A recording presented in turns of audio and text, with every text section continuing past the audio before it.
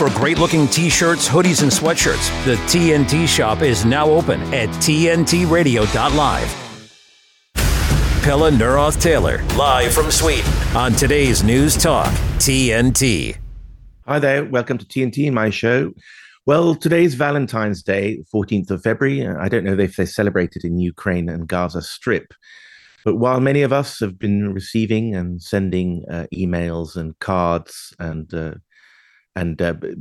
making phone calls to our loved ones, I guess there are hundreds of thousands of people around the world and in those war zones who'll be crying into their pillows tonight because their boyfriends or husbands or cousins or brothers have died in the slaughter of Gaza and in Ukraine. And so we must spare a thought for those people, that there's sorrow when there is joy, because like Christmas, it's a day when you are reminded of relationships and your lack of them, if that's your unfortunate situation.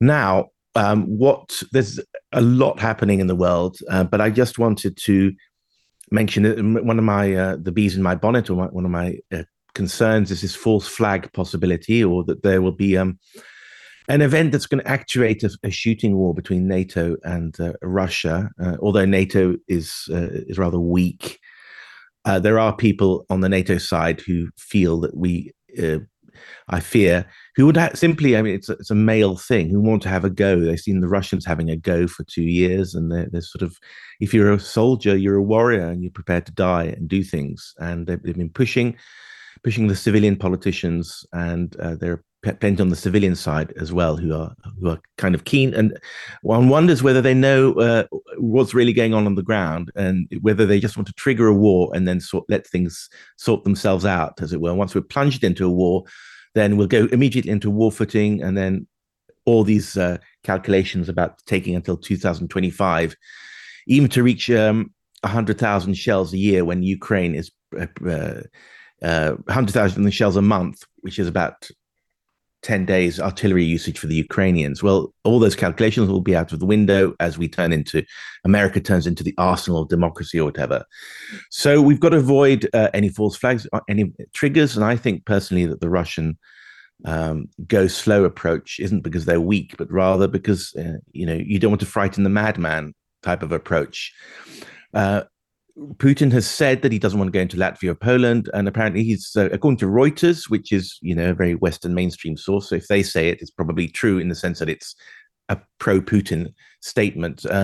Russians have been briefing Putin, Reuters correspondents in Moscow, that Putin is indeed seeking a ceasefire, but the Americans have rejected it.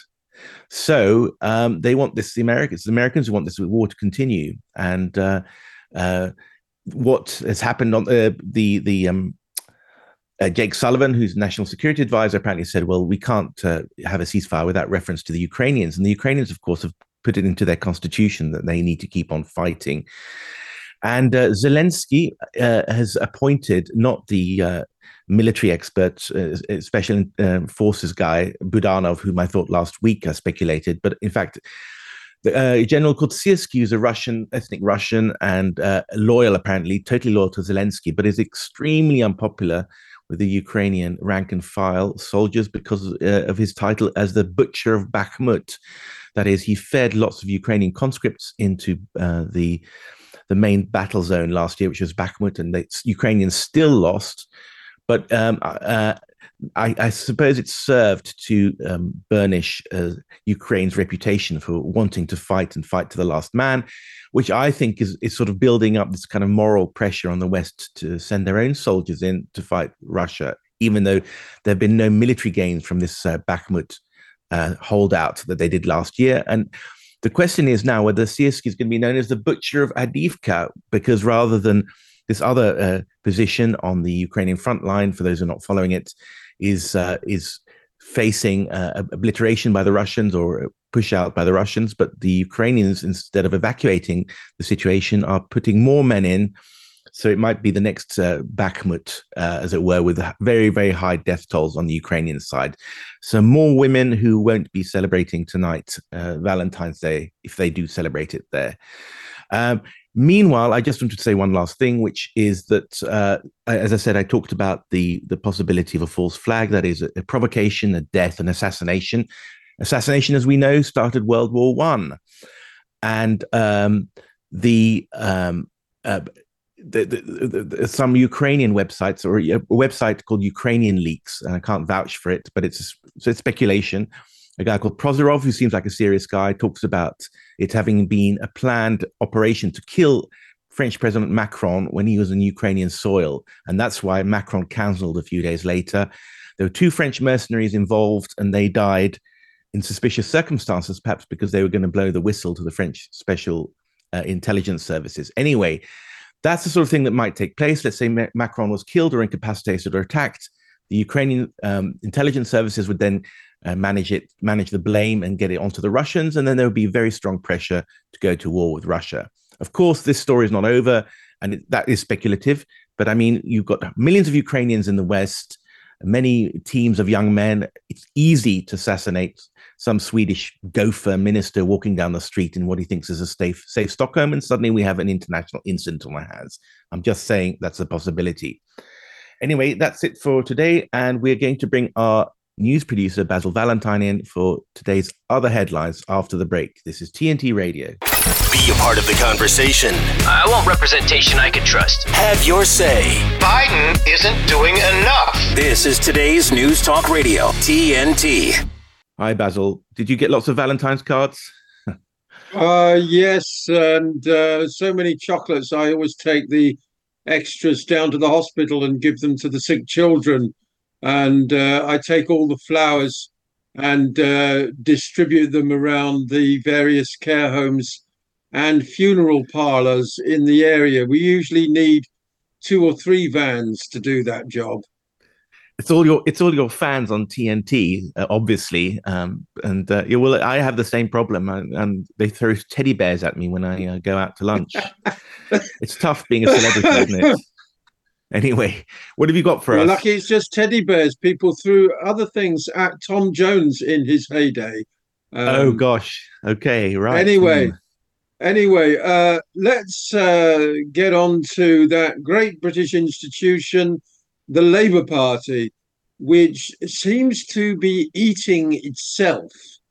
I don't know if you know, but this week it has withdrawn support for 2 parliamentary candidates over remarks they've made about the inevitable Israel.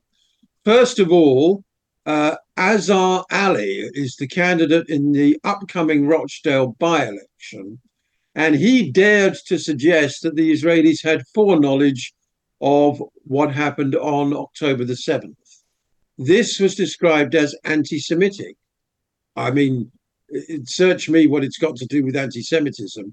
But of course, it's described as a conspiracy theory, you see. There can be no truck with conspiracy theorists or people who speculate about the Israelis allowing an attack in order to carry out their ethnic cleansing and genocide of Gaza. You can't speculate about that in the Labour Party. So they have withdrawn their support from him. Now, it's too late for them to replace him with any other candidate. The deadline was February the 2nd. So you now have the bizarre situation where somebody was selected to stand for Labour, and they're a Blairite. This is the important thing. This is not a Jeremy Corbyn supporter, this Azar Ali.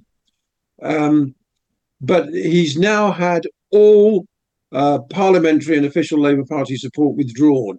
So he will still appear on the ballot paper as Labour, but if he were to win the seat, he would sit as an independent. He is highly unlikely to now win the seat, not least because of this, because George Galloway for the Workers' Party is the anti-genocide candidate. And bizarrely, perhaps, amongst most people, they don't like genocide. Now, to give you an idea of just how ludicrous this situation has become, people are now calling, people in the so-called Jewish labor movement, which is effectively a front for the Israeli embassy, are now calling for other councillors who were at that meeting to be expelled from the party, even though they didn't say anything. In fact, because they didn't say anything. So, in other words, this is how the witch hunt works. You were at that meeting. You heard somebody make remarks that we've decided were anti-Semitic. And because you didn't speak up at the time, you've now got to be sacked, thrown out of the party as well. I mean, it's absolutely incredible. bonkers. There's that saying, isn't there? Westminster is Israeli-occupied territory. Is that true? Oh, absolutely. Yeah, without a shadow of a doubt.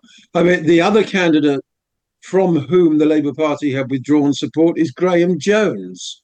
And he is reported to have said effing Israel. Now, as a number of people have pointed out on the X platform this morning, it would be perfectly acceptable to say effing America, effing France, effing Italy, effing Ireland, effing any country in the world whose actions you disapprove of, but not, it seems, effing Israel, even though the ICJ believe there is a very strong case that it's committing genocide. What a bizarre, inverted world we live in, Pelle. And I mean, you know the conflict much better than I do, but even I read up on the fact that, I mean, you've got to assume, we've got to, here at the TNT, we try and tell you the truths that you don't get in the mainstream media and Guardian and so on.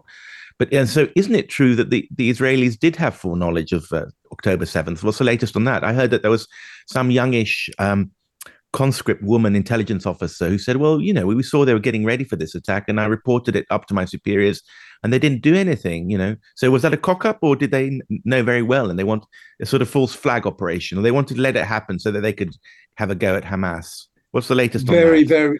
Very good question. It's a moot point, basically. The bizarre thing is, of course, that Israeli media report about these things. You can read about the so-called stand-down orders, or whether it was complacency or whether it was deliberate, the extremely slow response by the Israelis on October the 7th. It's common knowledge within Israel, but not in the United Kingdom. We're not allowed to talk about it in the United Kingdom, or rather, we are allowed to talk about it, and we do talk about it, but you can't talk about it if you wish to be a candidate for election representing the so-called Labour Party. The other chap the other bloke, Graham Jones, he was defended this morning by Ed Balls, the former Treasury Minister on Good Morning Britain, who said, let's stand back here and get some facts. Graham Jones, I know him really well. He's not hard left, absolutely not anti-Israel. You could all imagine saying, expletive America, Graham Jones is not an anti-Semite. Well, of course he isn't. I mean, a lot of us have been at pains, including a lot of Jewish people, an increasing number of Jewish people are at pains to point out that anti-Zionism is not anti-Semitism. In fact, it is anti-Semitic to claim that Israel represents all Jewish people. That is that's a good line. Well, I saw somewhere that, I mean, not only are young people in the States, maybe it's true in the UK as well, but they're very pro-Palestine, and Biden is losing that cohort. But also young Jewish Americans are increasingly anti-Israel. Are they anti-Semitic? Can you be Jewish and anti-Semitic? Maybe you can. Well, it seems you can, bizarrely enough, it seems you can, Pelle, yes. I mean, Starmer has expelled dozens and dozens of anti-Zionist Jewish people from the Labour Party. You have the bizarre situation where Gentiles are expelling Jews for anti-Semitism. I mean, make that make sense. I saw. Fortunately, we have people like Galloway and the Workers' Party to say this is all total nonsense.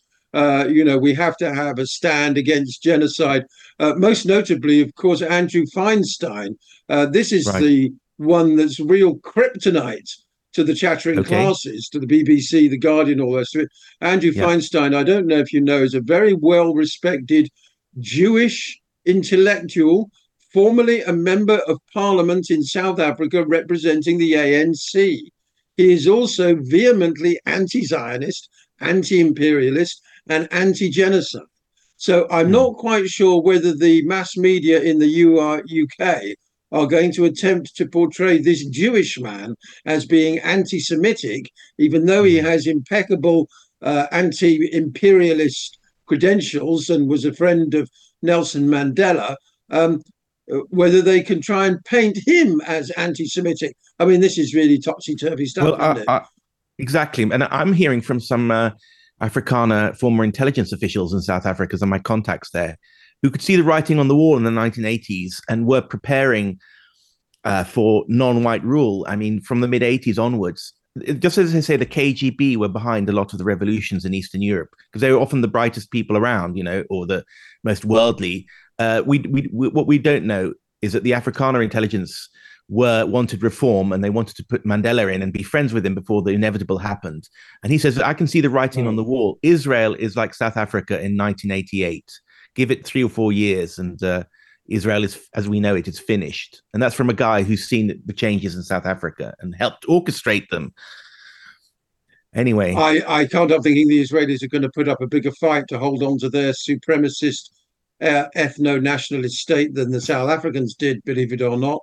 But yes, popular support for Israel has disintegrated around the world, and it's not surprising.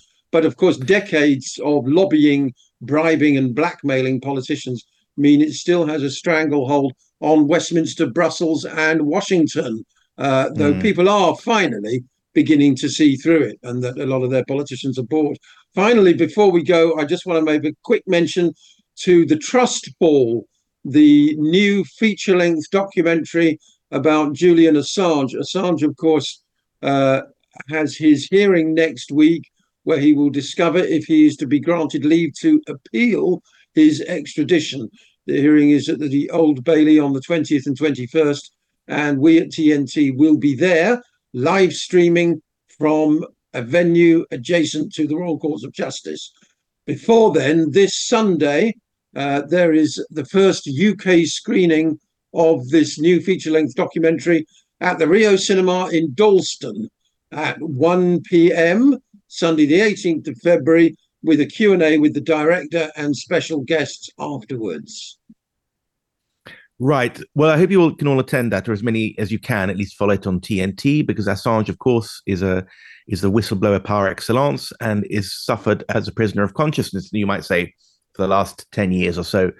Anyway, Basil, we'll see you tomorrow, and thank you very much for the updates. This is TNT Radio. Thank you, Pelle. TNT's Misty Winston. She says, how is anyone still talking about October 7th? What Israel has done since October 7th is many times worse than what happened on that day by any conceivable metric. The only way to feel otherwise is to believe Israeli lives are worth many times more than Palestinian lives. How is Israeli suffering still being centered over vastly less significant acts of violence 3 months ago, while exponentially worse violence and suffering is being inflicted by Israelis right this very moment? If your nation is attacked and you respond to that attack by immediately murdering thousands of children with incredible savagery, then you forfeit any right to expect anyone to give a shit that your nation was attacked. Israel responded to the Hamas attack by doing something much, much worse than anything Hamas has ever done, and in doing so, completely delegitimizing itself as a state and completely validating everything the Palestinian resistance has been saying about the state of Israel since day one. Misty Winston on today's News Talk, TNT. In a democracy, the majority vote rules. But in most democracies, you can only vote for change every 3 or 4 years. To understand what people want, governments and political parties use focus groups. These focus groups can include as little as 20 people. Australia is a country of over 25 million people. Does making decisions based on 20 people sound fair to you? Have your say. Be heard in between elections. Download the 4 My Say app now. That is number 4, My Say. If you're talking about it, we're talking about it. Today's News Talk Radio, TNT. Hi, welcome back to the Pelle Neroth Taylor Show on TNT.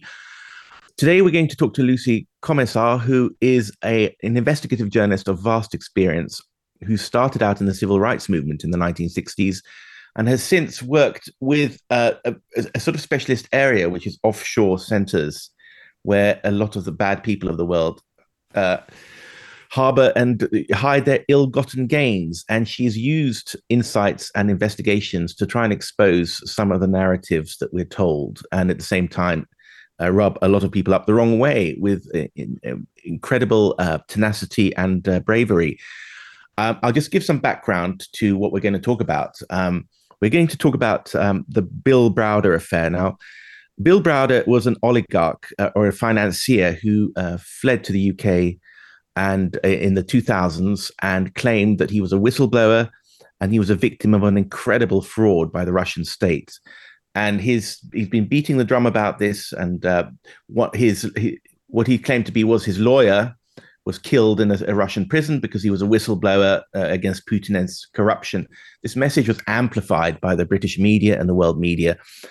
And that added to this narrative that the Russians are absolutely evil and authoritarian and corrupt. And that's led into this sort of Western picture of the fact that you cannot trust the Russians, or that we stand up to the Russians because we're fighting for civilization against barbarism. It's an old story, and it's been running again. And it's the story about Browder is not the only one. Not the only narrative that's been hitting the Russians the last 10 years.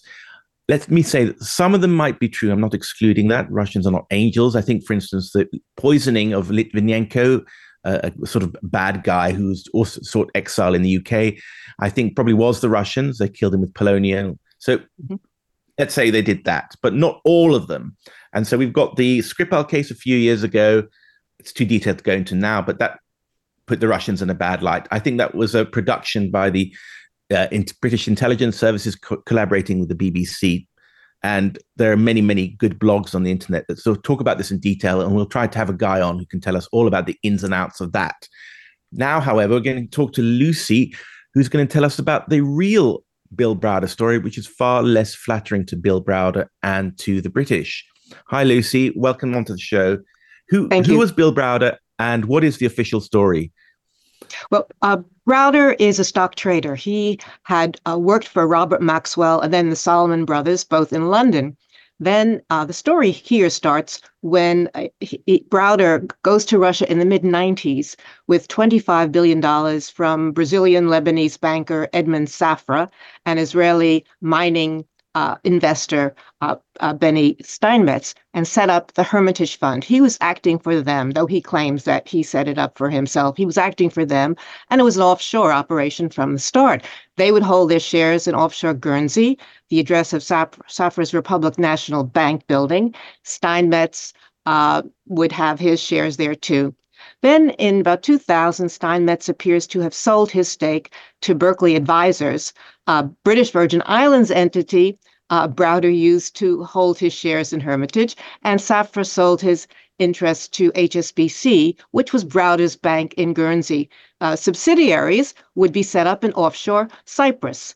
Browder used Hermitage and the subsidiaries to buy and sell Russian shares.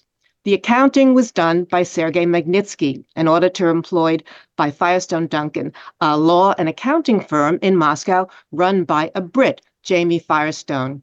To evade taxes, Browder set up shells in Kalmykia in the Caucasus region of southern Russia. This is a department that is majority Buddhist. To help disable workers, including veterans of the Afghanistan war, its tax code allowed a 50% deduction for companies where at least half the workers were disabled.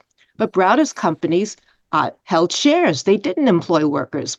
Magnitsky went to Kalmykia, found some manual laborers who, for payment, would provide their work documents, swear they were working for Hermitage or its subsidiaries. Years later, they would testify how they had been bought. However, in the Can I just interrupt you, stop you there? I just summarize, because people who might not follow this that closely. What Browder, this hero in the Western media, started off doing these dirty tricks by avoiding tax, by apparently hiring disabled workers, disabled veterans, and exploiting a tax loophole that allowed a 50% cut in taxes, and funneling all his income through this remote republic of the Russian Republic that allowed this thing to happen. And it was a total scam, basically. Anyway, what to avoid paying taxes?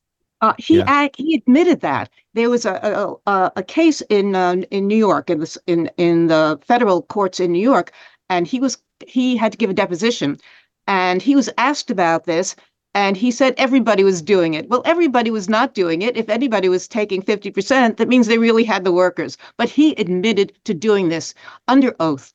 Okay, so there was an investigation going on. And this was done by the authorities, the tax investigators. In 2007, initially they tried to get him to pay. They found he had failed to pay $40 million in taxes. They ordered him to pay in the early 2000s. He would not. He bribed an investigator to knock off the charge. The investigator would later recant and admit this. So then Browder left the country. And for just not for permanently, but just he had business elsewhere. Maybe he went back to Britain. On his return in late 2005, he was denied a visa. He told the world it was because he was an enemy of Putin. But he had praised him publicly, even up till then. But he was a tax cheat. And that is... He's a tax cheat. We'll just to interrupt you, we'll go over to the news headlines. After the break, we'll talk about his magnum opus in terms of gaining Western media praise and attention. This is TNT Radio, now for the headlines. TNT Radio News. Big news! Matt Boylan here with a look at your TNT headlines. The US Senate has passed a foreign aid bill unlocking $95 billion in wartime funding for Ukraine, Israel and Taiwan. But the bill must now be approved by the House of Representatives. Despite being the oldest president in US history, the White House has confirmed 81-year-old Joe Biden will not take a cognitive test when he sits for his upcoming physical exam. And a powerful explosion has erupted at a key gas pipeline in central Iran. Don't miss a thing. Be sure to download the TNT Radio app from either the Apple App Store or Google Play so you can easily listen live to us anywhere, anytime. Available right now to download, keeping you up to speed on TNT Radio. So welcome back to the Pelle Neroth Taylor Show on TNT, the Truth Radio. We've got Lucy Komisar who's telling us that this hero in the Western media, Bill Browder, as a whistleblower and enemy of Putin, is not all he is cracked up to be, but rather a tax cheat. So he came back he tried to get back into Russia in 2005 and was denied a visa, and then criticized Putin. And then he got involved in this big thing with Magnitsky and so on. Can you tell us about that? Yeah. So this was called the tax refund fraud, and he didn't invent it. It had been done by others. Now, this is how it works. A company sets up some fake shells, and Browder was very good at setting up shell companies. The shells would sue the company, say, you failed to carry out a contract and cost me X amount of money. The company would say, yes, we will pay. Then it would tell the Treasury, we have to restate our income because we had to pay out this money.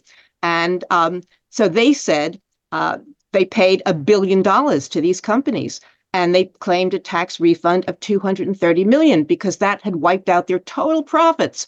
Now, he claimed that his companies were stolen and used in this scam. He said the authorities stole the companies with the documents they took in the investigation early that year. But you can't change ownership of a company in Russia by just having documents. Could you imagine if any unhappy worker in a company could take some documents and go and take over the company? The owner of the company has to go in person to the company's house, or a person who has power of attorney has to do this. And documents show that at the Cyprus shell, the owner of Browder's Kalmykia shells had given power of attorney to one Oktay Gasanov. So it was an inside job.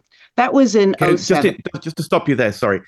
I mean, what you're saying is, these things are designed to be complicated precisely so you can't summarize them in a 5-minute interview or 5 minutes. But basically what happened is that he's like a puppeteer. One hand in the sock puppet and the other hand is a sock puppet. And the sock puppet on the right owns these shell companies through various intermediaries and says to the main company, hey, you owe us $1 billion because we were making losses on the thing that we promised to do for you. So the main company says, Hermitage says, yeah, you're right. Okay, so they go with that information to the Russian tax authorities and said, can we have some of our tax back because we actually made a loss on this transaction? And they claimed the money back, and that's where the fraud lied, essentially. Yes. Now, That was in 2007. Now, investigators had already questioned Magnitsky about the tax evasion in 2006, the one that had to do with the Kalmykia fraud, and they would again in 2008. Then by the end of 2008, he was detained for investigation because the Hermitage executives had all left for London, and they found out he was working to arrange a flight to London. The European Court of Human Rights later determined he was arrested for just cause. Now, an operator in the deal who was tried and convicted, named Klebnikov, testified in court that he worked with a Sergei Leonidovich. That would be Sergei Leonidovich Magnitsky, who supplied documents they needed for the scam, and that Gasanov was the collaborator. Now, Browder says he didn't know about the case, but document receipts show that legal letters from the court were received in July at the mailbox that Magnitsky accessed as an accountant for Hermitage, and Hermitage didn't complain till the money was paid out in December. That was 5 months later. So all the evidence points to the Hermitage team as the crooks in the deal. Now, Lucy, just to stop you there, basically, Sergei Magnitsky is this guy. He's a kind of hero in the Western media because he's supposed to be a whistleblower, and Browder goes around and saying this guy died for the truth because he did die in jail of one cause or another, maybe of neglect or something. But the point is, he was not a whistleblower and arrested as such. He was the co-criminal who simply didn't get away in time. He was planning to leave. I mean, I'm sure he was a nice guy personally, but he didn't. Browder and so on were sitting safely in London, having already committed this crime. But Magnitsky couldn't get away, so they took him instead. And the European Court of Human Rights, which is an amazing piece of knowledge I didn't know, you saying that they actually agreed with the assessment I just made, that Magnitsky was a co-criminal. They said he was right to be detained. They didn't determine that he was a criminal, but considering all the evidence and considering that there was, including that he had arranged, was working to get a ticket to go to London, it was just to detain him. Now, on whistleblower, Browder calls him a whistleblower, but that's fake. The real whistleblower was Rima Starova. She was a pensioner who had been paid to be the hired name of a shell company, Boйлey Systems, that Browder set up in the British Virgin Islands to take over the shell companies used in the scam. She saw something in Commerçant, a newspaper, about an investigation of Hermitage shell companies. She was afraid the trail would lead to her. So in April of 2008, she went to the police and told them about the fake registration of the companies. Magnitsky didn't even mention the scam till 6 months later, in October 2008. In testimony he was summoned to give. Now, Browder lies that he accused the tax investigators. He accused no one. It's easy to prove because the translated testimony is filed in the U.S. federal court in the same case that Browder gave a deposition for. Now, Magnitsky died of pancreatitis, which was badly treated. Browder said in talks later, in that same year, in Chatham House in London in 2009, the San Diego Law School in 2010, and these are all either recorded or transcribed, that Magnitsky had been left alone in a cell, had died. A year later, with the help of Jonathan Weiner, a former State Department official, left alone in a cell, had died. A year later, with the help of Jonathan Weiner, a former State Department official, he invented the story that Magnitsky had been beaten to death with batons wielded by 8 thugs over the course of more than 1 hour. There are 2 problems with the story. The Russian Public Oversight Commission for Human Rights is a non-governmental organization that monitors prison conditions, did an investigation.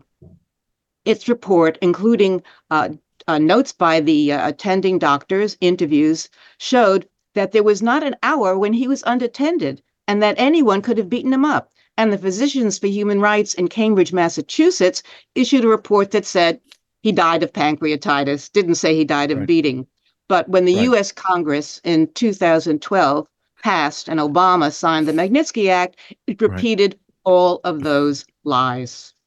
Okay. Now, well, so this is the way I see it is that we're adults. We can see these in terms of shades of gray. You know, the Russians have a terrible prison system, and I saw a documentary that showed the barbaric conditions in which he was held, which weren't even justified by the financial crime. And I think they're worse than Mississippi. The American South, and I've read about this a lot, the American South you can match to the Russian prison conditions. Oh, really? Okay, maybe. Okay. But anyway, but he wasn't killed beating.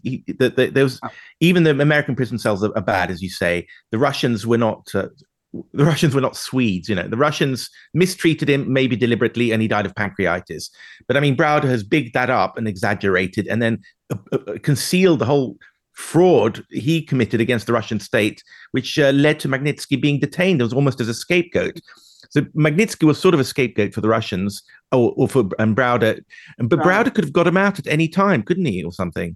All he had to do was pay the taxes. Magnitsky was there as a witness. If they paid if he paid the taxes, in 2013, Browder was convicted of tax evasion, and Magnitsky was judged guilty, but the case was dismissed because he was deceased. He keeps going around saying that Magnitsky was convicted even though he was dead. He continues to lie about that.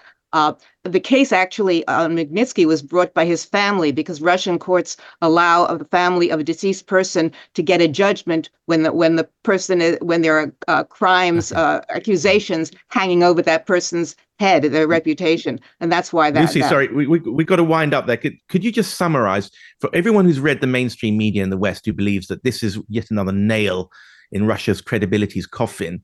What do you say to them? How can they learn the truth? Go to your website, presumably, because I know you've given a lot of talks about this. Yes, the Komisar scoop. I've written about the problem is the media.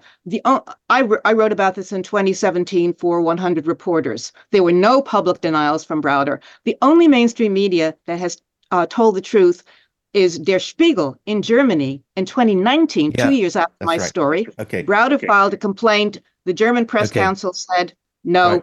The story Lucy, is right. So look at Lucy Komisar's website. You'll find it easily. She explains it very well. But Der Spiegel, famous German news magazine, which is normally very anti-Russian, Google Der Spiegel. It's got the article in English. It also explains it very well. But the Anglo media didn't pick it up. Thanks a lot, Lucy. We'll have you on again.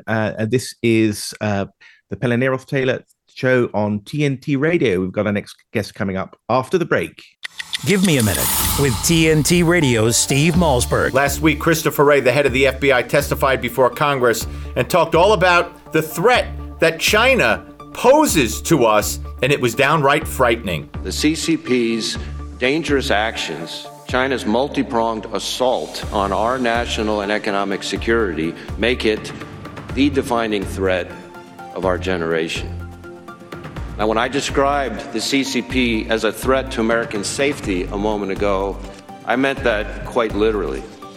There has been far too little public focus on the fact that PRC hackers are targeting our critical infrastructure. Seemingly everything we need to survive. Our water treatment plants, our electrical grid, our oil and natural gas pipelines, our transportation systems, and the risk that poses to every American requires our attention now.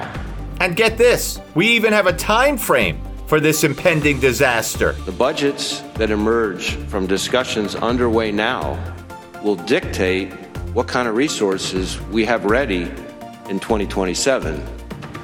A year that, as this committee knows all too well, the CCP has circled on its calendar. Oh, we have 3 years to neutralize this existential threat. Don't you feel better? I don't. Thanks for giving me a minute. I'm Steve Malzberg. Catch my show Monday through Friday right here on TNT. I didn't ask to be thrown in the streets with nowhere to go, but I did ask for help, and Covenant House was there for me. 1 in 10 young adults will experience a form of homelessness this year. For these kids who didn't ask to be put in this unthinkable situation, Covenant House is there, providing hot meals, a safe place to sleep, medical care, and love. They just really genuinely just wanted to help me succeed, and I'm succeeding. To learn more, go to safeplacetosleep.org today. Coming to you live from Sweden, you're with Pelle Neroth Taylor on today's News Talk, TNT. Hi, welcome back to my show on TNT, Truth and Freedom Radio. We've got Troy Miller with us from the National Association of Religious Broadcasters. Hi again. It's exciting, interesting times for you because you've got your national convention and you have a lot to talk about, don't you? Religious persecution and not least the thorny topic of Israel. But we'll start off with persecution. What's going to be on your agenda? Because a lot of people will be following this and interested in, because it's Christian persecution is a hot topic. Yeah, thanks for having me this morning. Christian persecution is a hot topic, especially here in the U.S. As we see it growing. Christians are persecuted around the world more than any other religion that there is. And so we've been happy over the years that the State Department, especially under the Trump administration, did a lot for global Christian persecution. But we're going to talk at our conference here next week in Nashville, Tennessee. We're going to talk a lot of what's going on with the Christian persecution here. My hometown, Mount Juliet, Tennessee, just had 6 pro-lifers convicted under what's called the FACE Act for a violent actions against a pro-abortion clinic, when actually all they were doing in the hallway was praying. There have been over 100 convictions and use of the FACE Act against pro-life demonstrators, and only 4 against sort of pro-choice demonstrators who have vandalized and attacked, pro-life people. So it's really kind of not balanced here in the U.S. Plus, we had the recent revelation that the Justice Department, working with the banks and financial institutions to track any transactions where you had religion, Bible, spirituality in them, and to create a list. What is that list used for? So it's a big topic for us, along with the cancel culture that's going on in the social media. So if Christians are on any of the major social media platforms and you talk about pro-life, pro-family, 2 genders, man and a woman, you're going to get canceled off of that. So yeah, it's a big issue. We're going to have a number of panelists talking about all of those. And well, that's interesting. So these pro-lifers, how have they been sentenced? For how long are they going to jail? So sentencing is going to come up here in about a month, and they're looking at a possible 11 years behind bars and up to $250,000 in fines. Basic. I mean, that sounds really incredible, doesn't it? I mean, basic for just praying, and they were not violent in any way, and they were not exactly sort of young thugs, were they? Were they older women? Just remind me of who they were. Yeah, it was a mixture of mostly, middle-aged women and men that were there. There's videos out there. You can see them. They were just peacefully sitting in the hallways praying. They didn't disrupt anything when they were asked to leave. And so it's really sad that the government's done this. But look, the government sent the FBI to pro-lifers' homes to come into their homes on FBI raids with full body armor and guns to take some of these people away and arrest them in front of their families. It's ludicrous what's going on in the weaponization of government against Christians and Christianity. But I mean, if they were were they even, was the law applied very harshly, or did they in fact not even break the law? I mean, what was, the law might be tough, but were they breaking the law or not? Look, the law was put in place originally for people that had violence. The law talks about violence against both, and the law is meant to protect both pro-life and abortion clinics. So the law was put to say, look, if you perpetrate violence against anybody in these clinics or the clinics themselves, that's what the law. And no, there was no violence. They were simply praying in the hallways. There were a couple of them that were sitting in front of doors. And that's what the prosecutor said was violent, that them praying, just being there in the hall, constituted violence, and they got a jury to buy it, a federal jury. Well, it's very worrying, and it sounds to us Europeans a little bit like the exaggerated crime sentences for the people of the January 6th event, because to me, I saw the footage. The only people who were killed were protesters. They were killed by the FBI, or weren't they? And then they walked around. They looked like tourists on a holiday, just being guided around. They were shown around by the police. And then they ended up with 20-year jail sentences or whatever. I mean, it's totally disproportionate. And I'm glad you're standing up for the resistance in a way.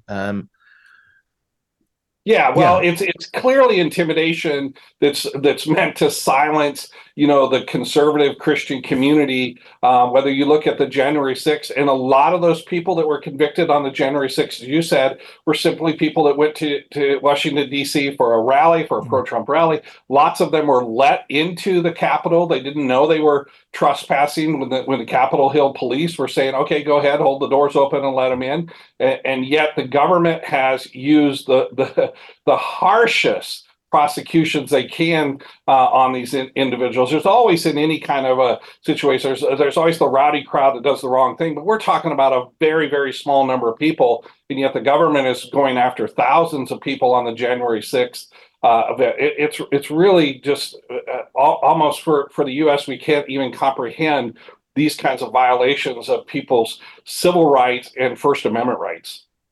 And how has the US mainstream media covered these issues, or is it left to you in the Christian community to write about it and try and highlight it?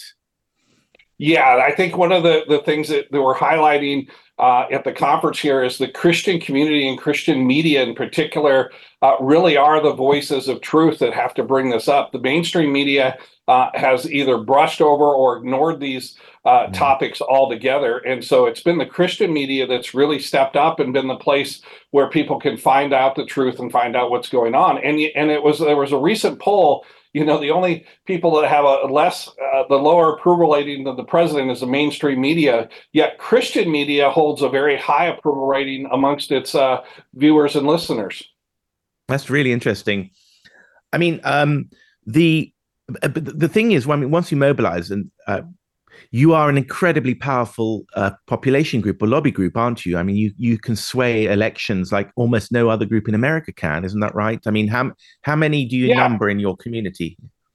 Yeah, look, 70% of Americans identify with some form of Christianity or belief, a Christian belief. 37% of the voting population identify as evangelical Christians. And so that's 1/3 of the voting population. And that's why the left, we believe, is really attacking Christians, because in order to get a lot of their agendas through, they're going to have to silence the Christian population. And so when the Christian groups get out and vote, when they get out and get involved in these issues in the public, then they have a very big influence on the outcomes of those.